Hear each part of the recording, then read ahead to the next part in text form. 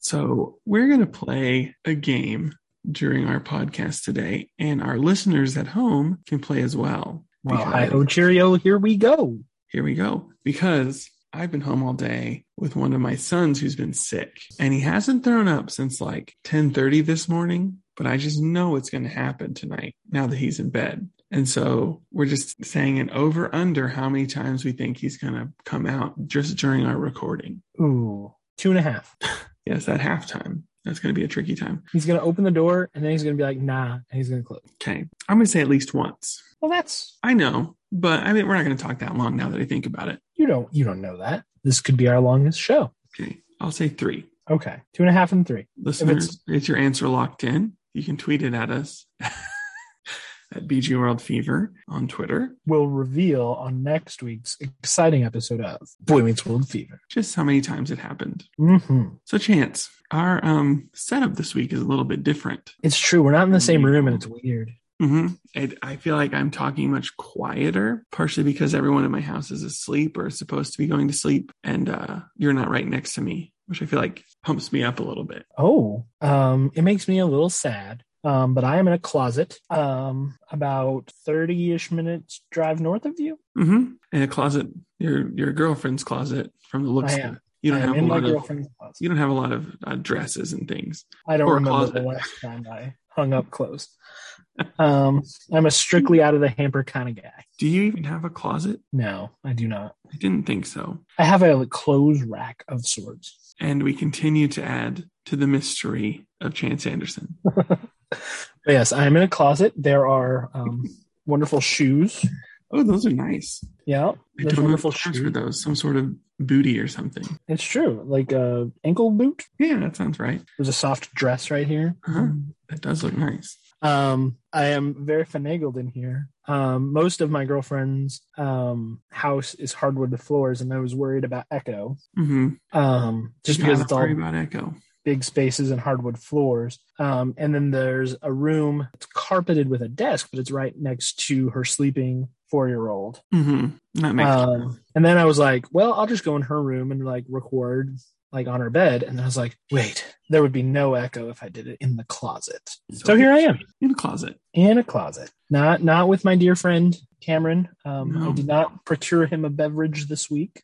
No, I had one for us, but I've already drank quite a bit of it, but I doubt it'll be around next time we get together. I'm just saying, you still owe me a beverage.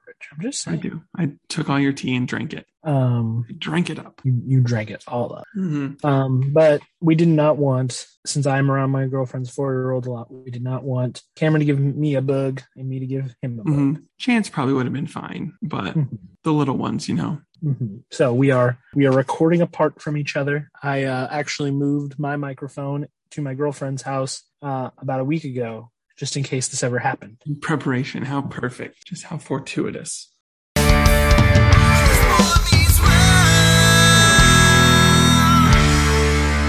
this boy meets world, boy meets world. Running down this road that we call life. It's what we're doing. It's good to know my friends that will always stand by me. When this boy meets world. Brought to you by Harley Davidson. Unless someone real wants to sponsor us, this is Boy Meets World Fever, and I'm one of your hosts, Cameron. And I'm your other host in the closet, Chance. Hey, Chance. I am in a closet, not in the closet. Yeah, just A. Yeah, I am not against anyone who needs to come out of the closet, but I will be coming out of this closet. Mm-hmm. Just a literal one. Yeah. Not a figurative in any way. But yeah, so we got kind of a fun, kind of sad, kind of, what could have been episode that we're doing for you guys here today. Yeah, we're going to spend some time today pouring a little bit out for our friend, fallen comrade. Taken too soon. Gone too soon. It's funny. I posted today, I posted on Instagram that we were doing this to ask people like their thoughts. And I know you did on Twitter, but I'm part of this Facebook group that's about Boy Meets World. And I asked it on there too. I was like, hey, we're doing this because he's leaving the show, because he left the show. And like, that's where we are. And like the first 5 comments were like, he didn't die. I'm like, I never said that he died. And they're like, and he didn't die in real life either. I'm like, I know. I never said that Anthony Tyler Quinn was dead. I said he left the show and we're going to say farewell. I don't think they got it, that it's a So I went back and edited my initial comments and edit. I know he's alive. I know the character didn't die either, but he's off the show. I mean, did the character die? This is a real question. I guess we'll get into it. I'm sure you have some thoughts. I'm just saying some things don't make sense. Time travel is a funny thing, you know. There could be time travel involved. I don't know. There could be lots of there's things that don't make sense if Jonathan Turner is still alive. Yes. So as you might have guessed, just from listening here, and because we literally said it, but we are going to be talking all things Turner this evening, just in his honor / memory, as Cult Fiction marked his final episode on the series of Boy Meets World. And so we want to just take some time to remember who he was and what he could have been. I think a real core central part of the series. Yeah. So I kind of surprised Cameron with this being the topic. I mean, he's known for a few weeks now, so it's not like today, right now, you told me. But so it was kind of on me to come up with what this episode is kind of be. So I'm going to give you guys like my thesis statement. Ooh, I love a good thesis statement. We should say up front, this will probably be a shorter episode than. Yeah. I mean, we have no idea. We've never done one like this, but we would assume. I have a feeling it's not going to be like a 3-hour long RPG game. We may spend an entire hour just singing "See You Again." Mm-hmm. I planned on that, actually. Okay.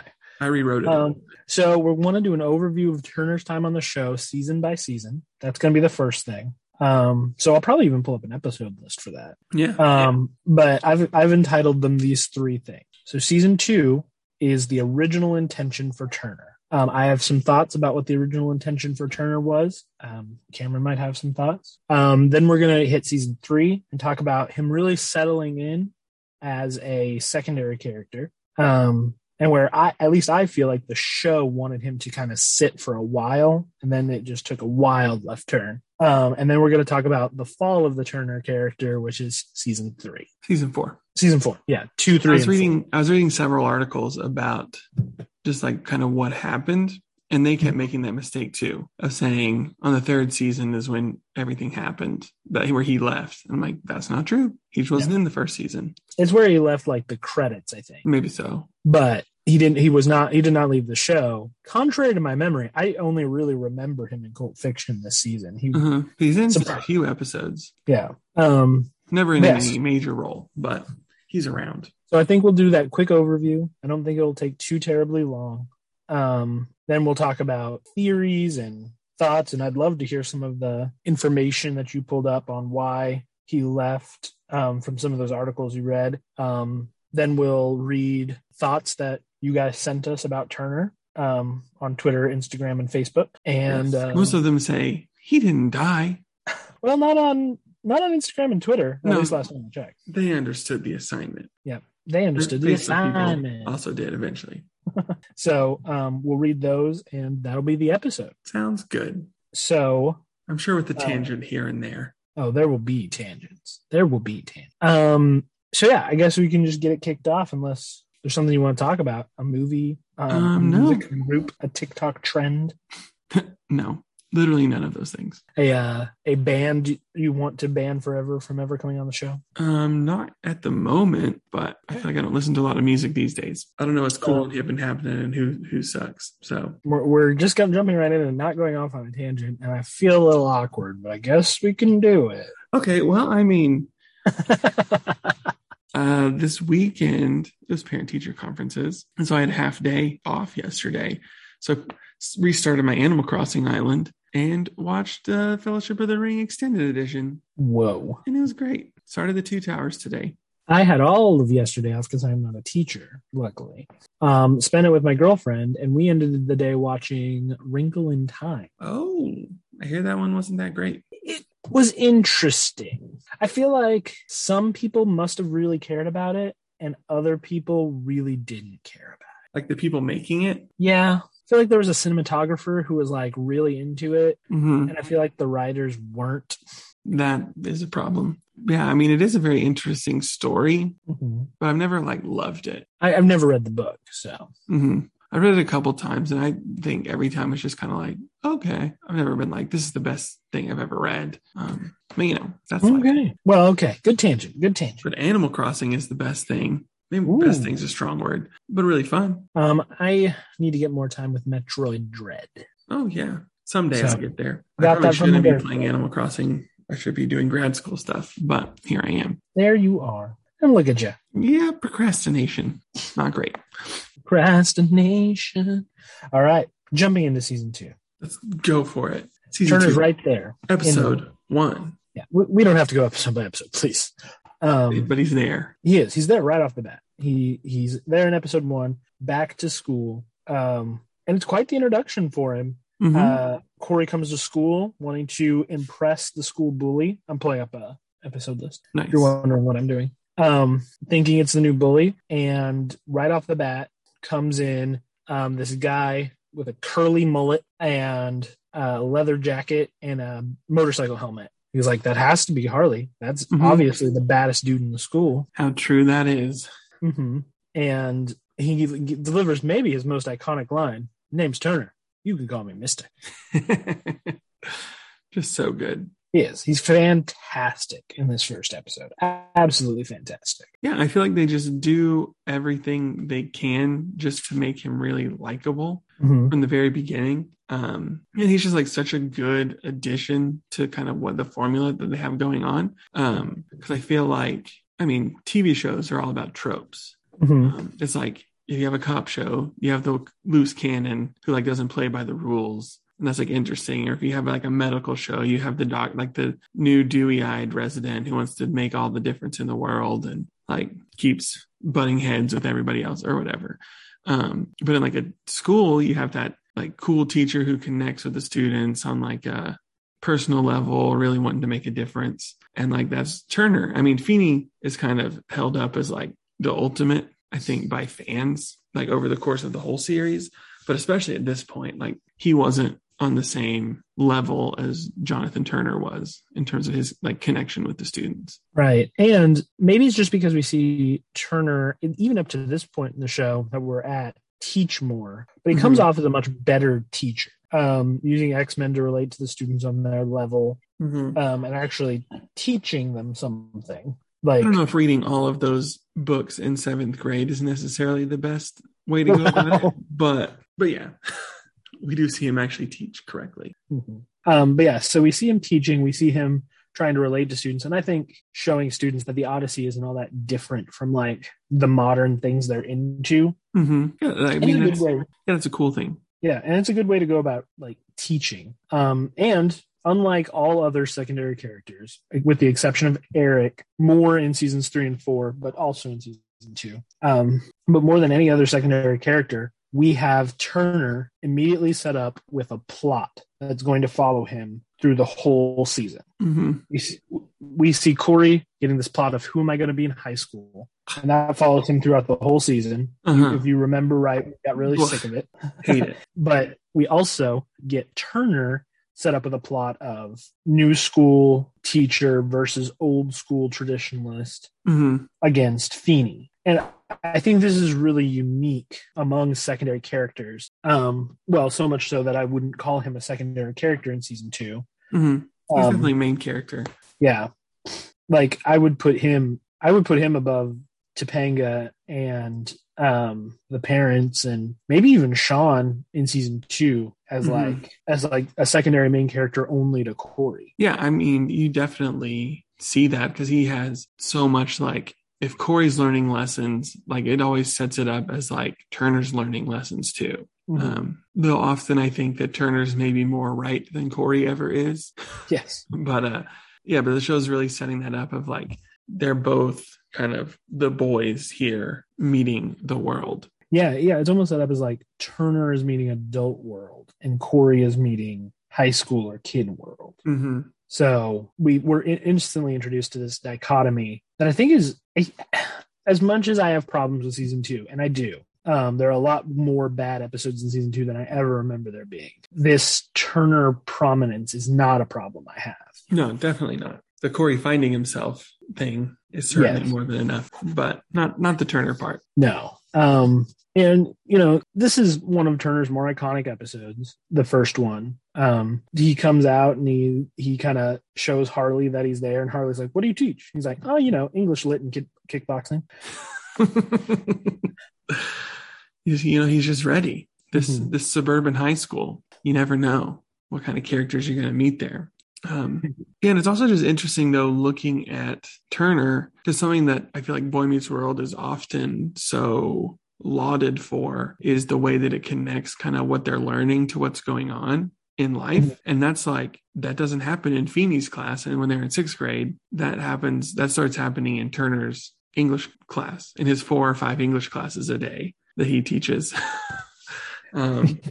His myriad of English classes. Yeah, that's where we see it, like the Scarlet Letter and Much Ado About Nothing and Grapes of Wrath and all those things that they're reading. And like there's just those connecting threads to whatever's going on in their lives in any particular episode. Yeah, and none of it comes from Feeney. I don't think I can think of like Risky Business as the only time that really happened in season 1. And all of that comes from Turner. The whole, like, it's not teaching them about school, it's teaching them about their life. It starts in episode 1 with Turner, where it's like the Odyssey, and it's like, well, the Odyssey of your life. It's a little more subtle than some, but yeah, it's like Corey is Odysseus. Mm-hmm. And he's running into his cast of characters. He is no one. He's nobody because he's Odysseus.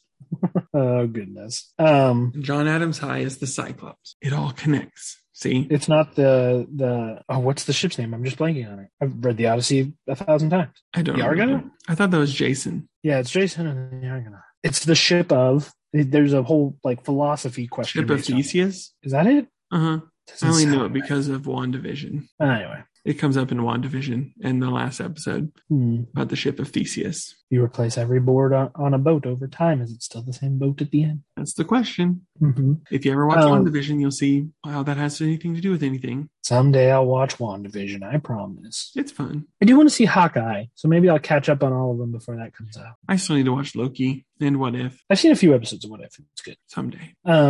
But anyway, so yeah, I think we're both saying the same thing, that Turner in this first season that he is in is basically a main character. A lot of the things that the show is lauded for were actually like his character doing them, not Feeney. Mm-hmm. And yeah, because Feeney is still at this point almost set up as an antagonist to whatever they've kind of got going on. I mean, sometimes not a bad guy, but like they're wanting to do some hijinks and Feeney's the one standing in their way. So he's like the literal definition of an antagonist, not what you typically think of as like a villain. Yeah. I would say Feeney really does serve the role of antagonist to Corey and Sean and rival to Turner. Yeah. Whereas, and that's another thing that's interesting about Turner in this season. Like, nothing about his character, with the exception of being teacher to Corey, Sean, and Topanga, relates to a main character. Like, that's another reason why I think he's a main character, because his plots don't relate to Corey or Sean. In the early seasons, they're his plots, and Feeney and the boys sometimes relate to them. Yeah, it's so interesting. Because then you even have like the setup of like maybe like an episode Danger Boy, where it's like the whole show, it's like Turner is trying to do these things and Feeney is kind of like correcting him or calling him out on it. But even in Danger Boy, you have that kind of flipped where Feeney is feeling threatened. Like usually you don't see that from him. You think of him as just kind of the person who knows and is kind of set in his ways and kind of knows the business. And Turner's kind of like fumbling along a little bit. But then in that one, you even see that kind of flipped where it's like Turner is the confident, cool one and Feeney's kind of jealous of it. Yeah, and that works because we've seen it for a whole season at that point. Or half a season. I was still season 2. Yeah. Well, it's Danger Boy's towards the end, I feel like. Or at least it's towards the end. I can't remember exactly where, but it's in the teens. Yeah. And even in Notorious, that talk that Turner gives Corey, like, when you're new to a school like you and I, first impressions are really important. And he's basically saying, like, hey, you and I are new to the school. We're meeting it in different ways. We're meeting the world. Yeah, we're meeting the world. So I don't know if this was going on in the producer's mind. I feel like it was. But they were like, okay, people love the characters of season 1. They like the interactions, but they're not connecting with all of the Full House family stuff. Mm-hmm. So let's set it more in the school, and instead of the dad being the second main character who's always learning stuff, let's introduce a teacher, and it'll be more of a high school drama. Yeah. And Turner, sorry everyone, Turner's way cooler than Alan. Turner's way cooler than Alan. Yeah, and it works really well. Anthony Tyler Quinn does a great job Mm-hmm. of being Turner in this season. The Feeney versus Turner thing gets a little old, but at least it's different every time. Yeah. The It's Grapes not of just Wrath. the same, who am I? Who am I? Yeah. The Corey one is not different every time. No.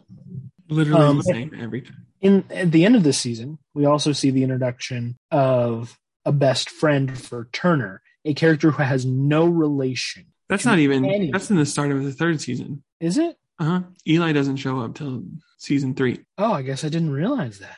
But he's still a character who has no relation to anyone on the Mhm. show except Other than Turner. Yeah. He gets his own supporting character, which I think is wild. Uh-huh. And who we needed a lot more of. Yes. Let's Yeah, have Eli let's was have an a- in memoriam of Eli episode next. Well, There's just this not could that much also to be talk an about. in memoriam of Eli episode. Give him his due. Yeah, we need to give because the show doesn't give Eli his due. No. At least Turner kind of has a little bit of a farewell. Does he? No, not really. He's not even able to move or speak for his final He season. squeezes his hand. That's how you know he's not dead. And that's it. Gosh, we'll get to season 3. 4. Yeah. So in Home, we kind of see the Turner character make a pivot. Home is the Mhm. last episode of season 2. We see him make a pivot, and now I feel like he has been there for Sean a little bit, but he's been there for Sean and Corey, but now he's taking Sean under his wing. And I feel like this sets a good philosophy for the character as in the third season, which I think shifts for the better or worse as Turner now as a secondary character. Mm-hmm. Like he settles into a role very akin to the parents or to Eric or to Feeney in some ways, where now he's just very established. This is my role. I am Sean's guardian. I am Sean's mentor. Mm-hmm. And I will assist Sean with his plots instead of having plots of his own. Yeah, which is a bummer. Like there's one here and there, I feel like. And I mean, we do have the introduction of Eli, which Mhm. kind of brings its own fun with the character. But yeah, if anything, you kind of have things running simultaneously. Like Yeah, exactly. And I would say we said this in the episode way back when, but it really does feel like they're setting up kind of a mentor thing where Sean is going to be mentored by Turner going forward, and Corey is going to be mentored by Eli going forward. And they're both going to have kind of an Eric Feeney relationship mm-hmm. with those characters. And it Obviously, that doesn't doesn't go anywhere, which is a real bummer. Yeah, but I don't hate Turner as kind of a Sean supporting character. No, I think he's still very strong in season 3. Mm-hmm. Yeah, we said it was a bummer, and it is, but it's like a bummer you can live with. Yeah, not like a major bummer Yeah. like season 4. Yes. That's why that one's called The Fall of the Turner character. The fall of Turner. The fall of the House of Turner.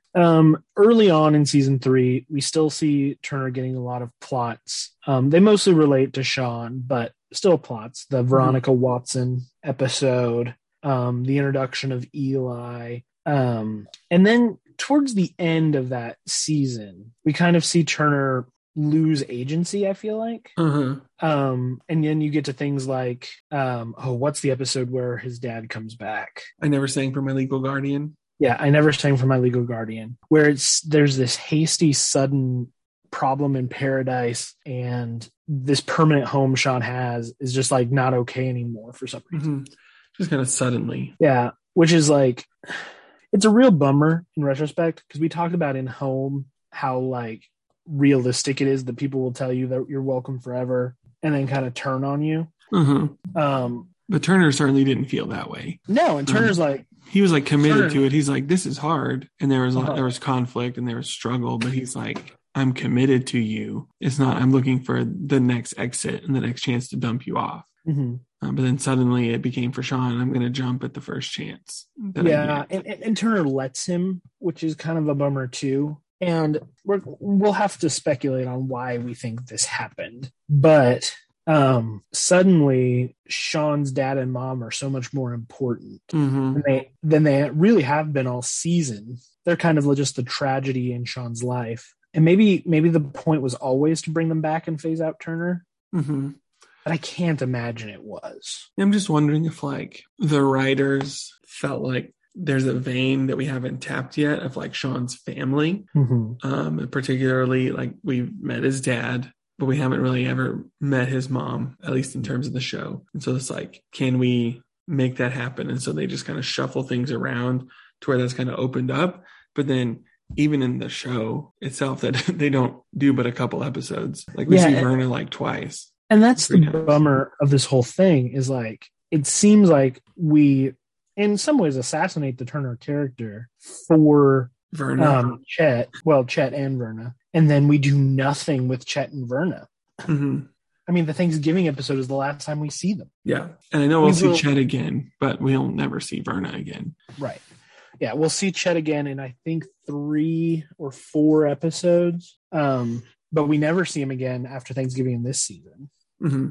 Yeah, that was the last time. So it's just, it's a bummer. We'll kind of get into it, I feel like, when we're done with sort of the overarching story of Turner, of kind of at least what people speculate kind of happened. Yeah, because I don't feel like anybody that worked on the show, like Michael Jacobs, was never like, here's what happened. And even Anthony Tyler Quinn never really like came out and said exactly what happened. But just kind of people speculating based on what he did say can kind of give some insight. Yeah. But it definitely does feel like that they're trading Turner for Sean's quote unquote family, like his real family, so that they can do some story there. But then nothing that they do is anywhere near the quality or interestingness of what it was with Turner. Right. And I have to feel personally that, again, it was a demographic thing, that they were getting to this point where we just really need to focus on the kids. But Turner's got all these plots of his own. Like, I think we need to take Sean away from him so we can focus more on the kids. Because the kids were the ones getting famous off the show. Everyone loved Feeney and Turner, but at the time especially, it was the kids who were appearing in the magazines, and it was the kids who were... Yeah. In the J14, there wasn't like a J26 for Mr. Turner to appear in. Yeah, exactly. J26. That's funny. I guess that's just regular magazines. Yes. That's Men's Health. They weren't necessarily focused on ABC, TGIF sitcoms. Yeah. For their covers and whatnot. That's got to be what I imagine happened. It seems like all of these shifts happen because of some kind of demo or some kind of mid-season pivot. I do not remember in my casual watching of the show pivoting as much as it does. But boy, does it like to change its direction. Yeah, for real. And season 4 marks another kind of big shift. Like, season 3 is like the Sean Turner season. Kind of they're the narrative arc of the season. Like season 2 was Corey finding himself, and then next to that was Turner and Feeney kind of squaring off. Season 3, Turner and Feeney are like good. It's more collegial. I think that's the word for like a colleague. But then it's like Sean and Turner are kind of the focus, and then Corey and Topanga, of course. Sort of. Yeah, we kind of do shift. We shift to those relationships at least as like the overarching plot. But then, that again just kind of gets pushed aside, and it focuses more on the kids themselves once we get to season 4. And Turner becomes like an afterthought. Yeah, and pretty much everyone becomes an afterthought, except for Eric. Yeah. And I feel like his is the other overarching plot of season 4. And his main supporting cast is Feeney. So who gets the short end of this stick is Turner, who's in 4 episodes, maybe. Yeah. And only in this one, or not this, I say this one, like I'm talking about a specific one. Cult Fiction is the only one where he has any like narrative influence. Like in the others, he's kind of there. Like they're in his class for 16 Candles and 400 Pound Men reading poetry. And they are when the lunch lady dies and he's at the funeral. It's like he's there, almost is just like, hey, don't forget that he's here. But never drives any of the story. Yeah. And I think the show is worse off for it. Like, I'm not saying that I think season 3 is so much better than season 4. I actually think season 4 has probably been the strongest season so far. Yeah, I feel like pound for pound, season 4 has had better episodes overall than any of the other seasons. But every time an episode of season 4 isn't focusing on the main cast, I don't care as much. Mm-hmm. Whereas I feel like Turner was such a strong presence in the previous 2 seasons that if it wasn't focusing on the main problem, like the main people, it was still enjoyable. Yeah. Like whatever they had going on with the writing team and how they were dividing it up, it just like worked really well. Yeah. And I think we're worse off for the shift. I miss you, Turner. Yeah, I do. I do miss Mr. Turner. And there's really nothing to say about him in season 4. Like they pop in the second to last episode, the penultimate episode, with this whole remember Turner's important to Sean thing, even though have they even spoken this season? But they pop in with this whole plot and he's hard on her, and then the last we see is him unable to communicate in a hospital bed. Yeah. And then never again for the entire show. He's mentioned once. He will be mentioned once, but importantly, not by a character who has ever seen screen time with him or Sean or Corey. Yeah. Oh, Mr. Turner. Yeah. That's a whole thing. We'll get there. Oh, we'll get there. And I can't, I know this has been a negative part because we've been pretty positive, but like, I can't understand that. Like, I mean, maybe pound for pound, the show is better. So maybe it's the right call in the end. But he's just such a strong character to just toss away. Yeah. And like unceremoniously, like they did him dirty. But if there's anything we've learned from watching this show more closely is they like to do those actually really good characters dirty pretty often. So Topanga and Turner. 2 of the best ones. They're just going to give them the short end of the stick over and over again. Yeah. So we get this evolution from Turner being kind of a secondary main character to really fitting in as like a member of the cast, but not a main character, to basically a non-presence that they try to use for nostalgia one time. And it's a bummer decline. That's all I'll say about it. Yeah, absolutely. And so, I was reading about it. I was looking it up today because I knew that we were coming to this. And I think it was in 2013. So this was before Girl Meets World, in his return, because he does show up for a few episodes of Girl Meets World. Which we have not decided if that is canon yet. So it is not canon as far as all of you should be concerned. I'm just kidding. We don't have that power, but we should. We can decide. We hold all of the cards. But yeah, Anthony Tyler Quinn was doing like kind of an AMA on Twitter, and people were asking him, and they were like, what happened like with Boy Meets World? Like, where did you go? He's like, that might be a lot to say in like, 95 characters or whatever. But just basically said like it was just kind of an agreement of everyone. It wasn't like he left on bad terms or anything. At the time, he had gotten a main role in another show that ended up being pretty short-lived. And so, I mean, in terms of just like contract type stuff, it's like he had another job. And so that became kind of where he went. He's like, I can sit on the back burner here, or I can go be like main cast on this other show. I don't even remember what it was called. It didn't last very long. I wonder if his role was shrinking on Boy Meets World, so he went to another show to be a main character, or if he got the role and then his role shrank. Yeah, I'm not sure. Let me see. I have the article right here. He just said sometimes they make changes, and that's just kind of stuff happens. It was called Ask Harriet. It was a Fox comedy that, I mean, again, never even heard of it. No. It didn't strike it big time. But there's just like that piece to kind of consider in terms of what were they thinking. The other things that the article kind of talks about is just like perhaps kind of like we said, the writing team is like really focusing on the kids.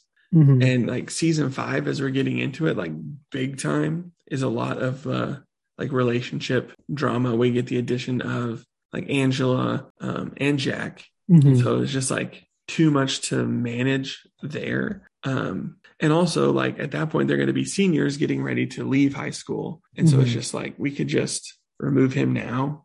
In a sense, I don't necessarily agree with it. I would have liked to see them interact senior year, see him pop up, and then there was Sean. But yeah, and I think this is a testament, like, because he will be almost entirely replaced by Jack and Angela as like Sean's supporting cast. mhm. But I think it's a testament to season 3 that like the show is at its best when Sean has a supporting cast and Corey has a supporting cast. Yeah. Which, you know, Angela and Jack and Yeah, it's like they both have, Corey and Sean both have their brothers, and they both have their girlfriends. Mhm. And like their girlfriends have a relationship and their brothers have a relationship. And so it's like this just parallel lines kind of running together. It's like they just try to tighten it up, I guess, in that way. But then, you know, it becomes so much more like teen drama, not like a Degrassi high level of teen drama, but still compared to what it was, like a whole lot more. Mhm. Yeah. But both of those things make sense to me. Sean relating to his peers probably tests a lot better with older teen demographics than how Sean relates to another adult. Yeah, it's just a bummer because Sean doesn't have a lot of adults. No, so like showing a healthy never really relationship, has one again. Like just showing, I feel like showing kids like what a safe person can look like. Yeah, I feel like is really valuable. Well, and the value of found family, Mhm. like going right along with that of like, hey, let's idealize the found family, like show a success of that. It's like in season 3, they make a big deal, you know, Feeny being like, you don't need to be blood to be family. And like Sean kind of has this realization. And then the second his dad comes back, he's like, well, Feeny said that, but peace, I'm out. Yeah, he pretty much unlearns everything that he learned in Pink Flamingo Kid. Mm-hmm. So, I don't know. Classic. Philly shenanigans all around. But yeah, so we threw out a fun little theory last week, and I want to revisit it. It's very good. We here at Boy Meets World Fever want to make everything make sense. So here's my theory. I've been kind of refining it. Mr. Turner is Corey Matthews. Gasp. I know. So here's my theory from beginning to end. Corey Matthews goes through most of high school very lonely because he doesn't have a best friend, because his best friend's father moved away and Corey's family kicked him out, and he fell in with a bad crowd and really lost his way. Cut to an older Corey who is visited by a time-displaced Stuart Minkus. Which is canon. Which is canon. Minkus has seen a world in which Sean doesn't go that way, and he can have Corey help him. Corey decides he remembers what Sean was like back then. He's going to become the coolest version of himself and come back in time and relate to Sean Hunter for a whole year until he trusts him. And then when his parents leave, he's going to take him under his wing. Just amazing. So Stuart Minkus brings Corey back to the past, and he assumes the identity of a deceased rich frat boy from Connecticut, Jonathan Turner. He never sees Jonathan's family ever again, acting like he has disowned them because he wanted to follow his own path, when really he is just not the Turner that they would know. Mm-hmm. But what about Melanie then? Melanie was young. All boys look alike. Sure. See, and when I was thinking about your theory before, what I thought was everything that he said about coming from money was actually true, and the Matthews somehow just strike it rich. Ooh. And do become Connecticut money in this alternate timeline, for whatever reason, and just are very successful. But then he leaves. There is no Topanga in this timeline either, for some reason. Well, yeah, because Sean never gave him the confidence to go do it. Yeah, but then he does like get and have a relationship with Melanie, this other woman, but then she finds out that he's time traveled, and she decides to time travel as well and come back. Ooh, I like it. I like it. But yes, and he's like, she's coming to take me back, or something. But she's like, no, like I thought what you did was really cool, and I decided to come back and live as a different person as well. And there you I have love it. I love it. That is a better version of my theory. So we'll go with it. He takes Sean under his wing. He for an entire year raises him, and then when his dad comes back, he's like, "Okay, it's good. I got Sean through the dark time. He won't go AWOL." And he gives Sean back, but he still watches from afar. He still watches just to make sure everything's going good. Mm-hmm.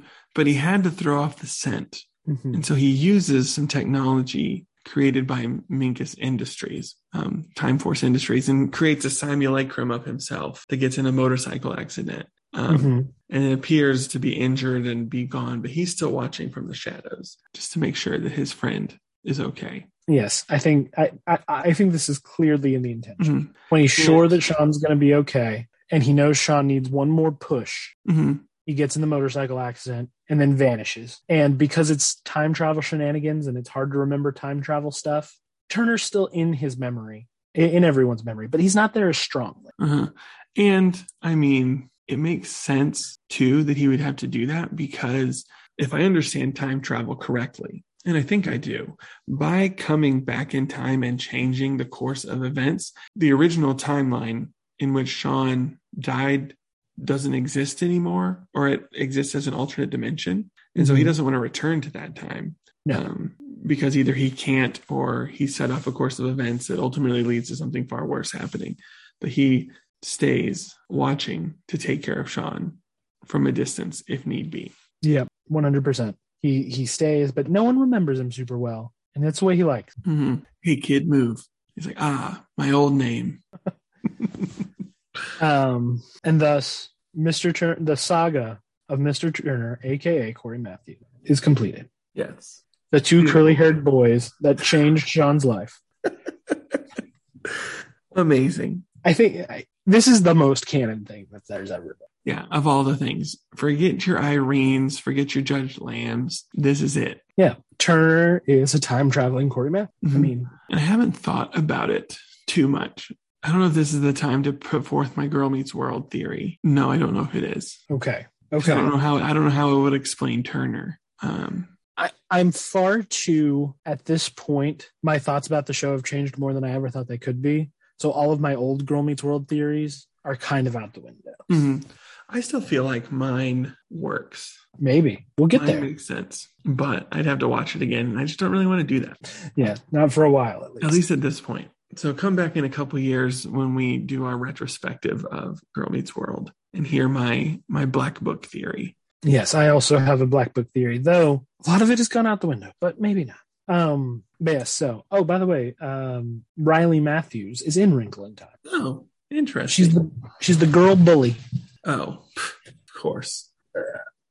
Guess she didn't learn enough on that episode where she was bullied on Girl Meets World. It's true. Anywho, so that is our theory. I was giving this a lot of thought earlier, and I just want to throw it out there. This is what I kind of wish happened with Turner. What we just said? Well, I mean, what we just said did happen. Oh, this is a wish list. Okay. Yeah, this is kind of what I wish would have happened. I kind of wish that he would have been the speaker, like, not the speaker, he would have been doing the announcing at graduation, and that Feeney have been handing out diplomas, and he was the one who would call Sean up to talk. I wish Eli would have stuck around, and we had gotten the whole like dual mentorship thing.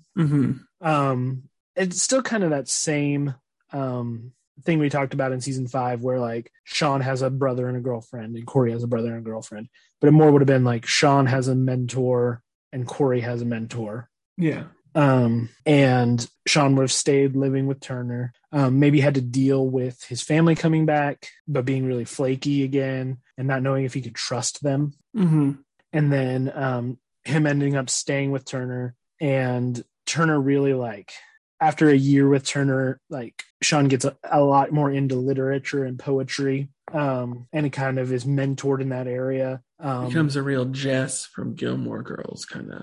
Well, actually, a real Sean from Boy Meets World. season 5 and 6 of. But for a reason. Yeah, for a reason. And it would have just been this beautiful story of like mentorship and becoming the people you admire, not the people you're like destined to be like or whatever. Mm-hmm. And then that we had left Turner and Eli in season 5 when we moved on to season 6, with Corey pursuing film and Sean pursuing English. Yeah, if only. Instead, they go to college and pursue ? Yeah, pursue nothing. Apparently, history and journalism degrees. A degree. Yeah. I just think that would have been so much more tight and beautiful of a story. The contrasting the kid with a family who is getting mentored and the kid whose family is his mentor, the kid who's bad with girls and the kid who has the girlfriend forever. I just think it would have been a better story. Well, we still are almost done with season 4, and we can do our reboot of season 4, and we can make it happen. I feel like it's been so long since our reboot of season 3, and I know it hasn't been, but it feels like it has been. I'm gonna have to re-listen to it. Yeah, it was a long time ago, and I do not remember what happened. Donald Glover is Eli. Yes, that's all I remember.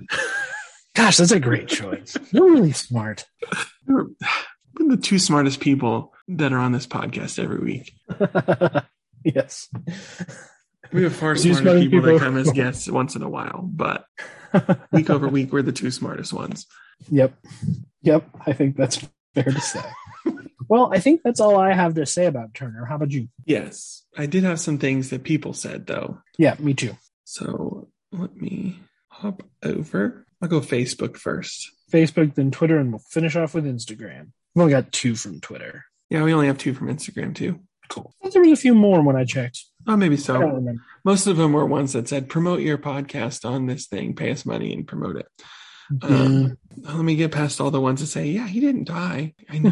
And then saying, oh, you shocked me. I thought he was about to die or had died in real life. Someone said their favorite is when Mr. Turner wants to date Dana's mom. And then they also said they wish they showed more episodes of him and Eli because they were the best together, which I think we heartily agree that we love them. I don't really understand how dating Eli's mom or Dana's mom can be your favorite, but cool. You know, you do you, whatever. Someone on here is also talking about just the scene in the fake Harley episode where Turner's like having that moment with Sean of just like, I think you're better than you're being, and you're not just trailer trash. Like, I know there's good person inside of you that I see, and I need to make you see it. And don't ever go near this Harley or that Harley or the real Harley. Definitely don't go near that Harley because I don't know who that is. No, we do know, right? She went for the face. Is that what we said? TK went for the face. Yeah. So I feel like that was the only one on Facebook. Everyone else is just saying, I thought he died for a second. Or that he didn't die in the show. Not a Rich Vane. He dies in the show. I mean, for all intents and purposes. Mm-hmm. He's as dead as a donut in the rest of the series. All right. In Twitter, we have Mandy Dow. Yeah, friend of the show. Longtime friend of the show. Longtime friend who says he was the best. He seemed to be the best friend ever. Eli and Sean were lucky. Was he also a bit of a bad boy with a jacket and boots? Yeah. He also had an incredible smile, and I will not forget. We will also not forget because he was the best. I think we agree with that sentiment. Yeah.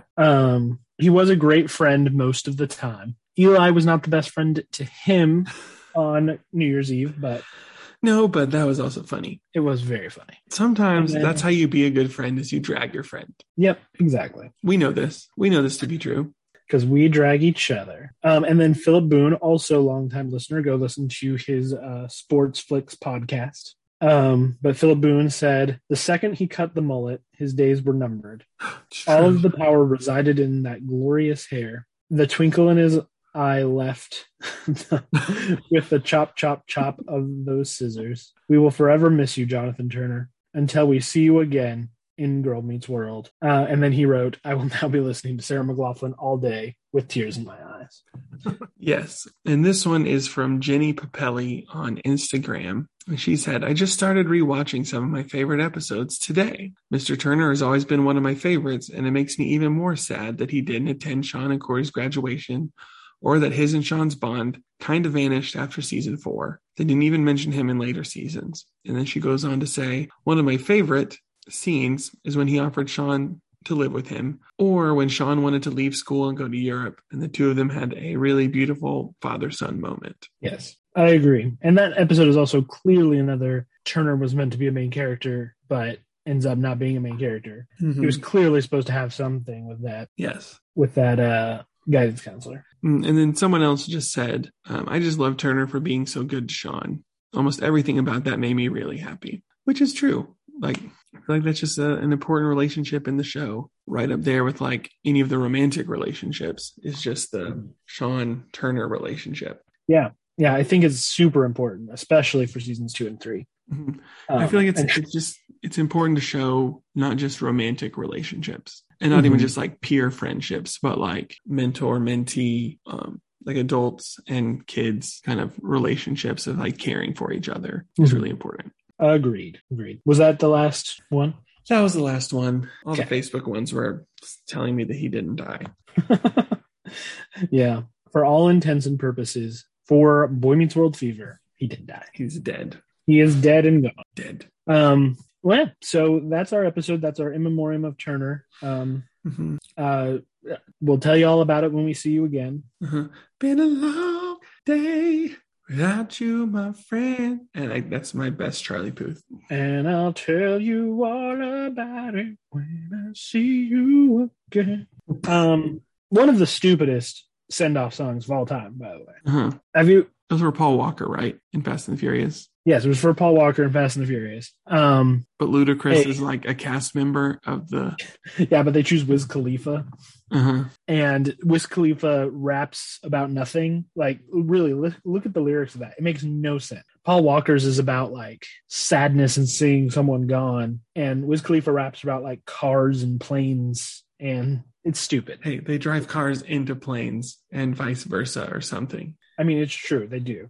I've seen literally 2 of those movies. Oh, you're missing out. They're great. Oh, I know. Someday.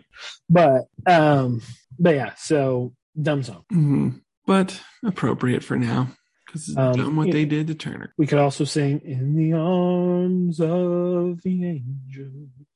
Except that's all the words to that song that I remember. Except the end where you find some comfort there or something like that. Yeah. We send Jonathan Turner for the rest of Boy Meets World Fever into the arms of the angels. High-fiving a million angels. Yeah. He's going to that big biker rally in the sky. Don't eat the pie. If someone survives a tragic accident, but you never see them again, didn't they basically die in that accident? More or less. So. I feel like Cold Fiction's trying to make us hopeful by showing him like respond to Sean. But it's like, no. As you're dying, your hand could contract and seize up as the last electrical charges send jolt through your body, and then you're gone. We know that it's just Corey Matthews becoming a less prominent figure in the timeline so that he doesn't influence as much anymore. Now that Sean is going to be okay. He's done his part. Corey has done his part. He's fading into the background so that this version of Corey and Sean can be the best of friends. Yeah, because the future that the world he lived through, he never had to worry about Sean joining a cult. So he didn't know. So he's like, this is a Hail Mary. Like I have to do what has to be done here, or it's all for nothing. And so he sacrifices himself. He sacrifices himself. He fades from the timeline. There's only barely a glimmer in everyone's memory. He just becomes a watcher. Watching with Minkus from afar. Over there. He's just watching with Minkus somewhere in the time stream. There's a reason they never mention Minkus. I'm just saying. Because he's barely in the time stream. Yeah. Just in the collective conscious of everyone in Boy Meets World. He's just not there. So in season 2, they did introduce one main character in 2 parts. Corey Matthews and Jonathan Turner, a.k.a. Corey Matthews. You heard it here first, everyone. You heard it here first, and it is truth. You heard it here best. That's where we're going to leave you. I may even title this episode, Jonathan Turner is Corey Matthews. Prove us wrong. No, it's going to be called In Memoriam of Jonathan Turner. That'll be in the description of the episode. Yes. All right. Well, that's all I've got. I do want to say thanks to Dizzy Parker for our theme song. Oh, yeah. Good call. So make sure that you check out his music. Dizzy, link in the episode. Can you write us a cover version of See You Again for this one? About Jonathan? Or perhaps a cover of On the Arms of the Angels. Yeah, either We'll one. take either. Even though there's no way you would know that until this episode Until comes this out. episode comes out. I'll take my answer off the air. Oh, goodness. We'll put it in after the episode releases. It's true. It's true. We'll put it in post, like super post. Like a month or two later. I don't know. All right. Well, from all of us here at Boy Meets World Fever, So long, world. so long, world. When this boy meets world.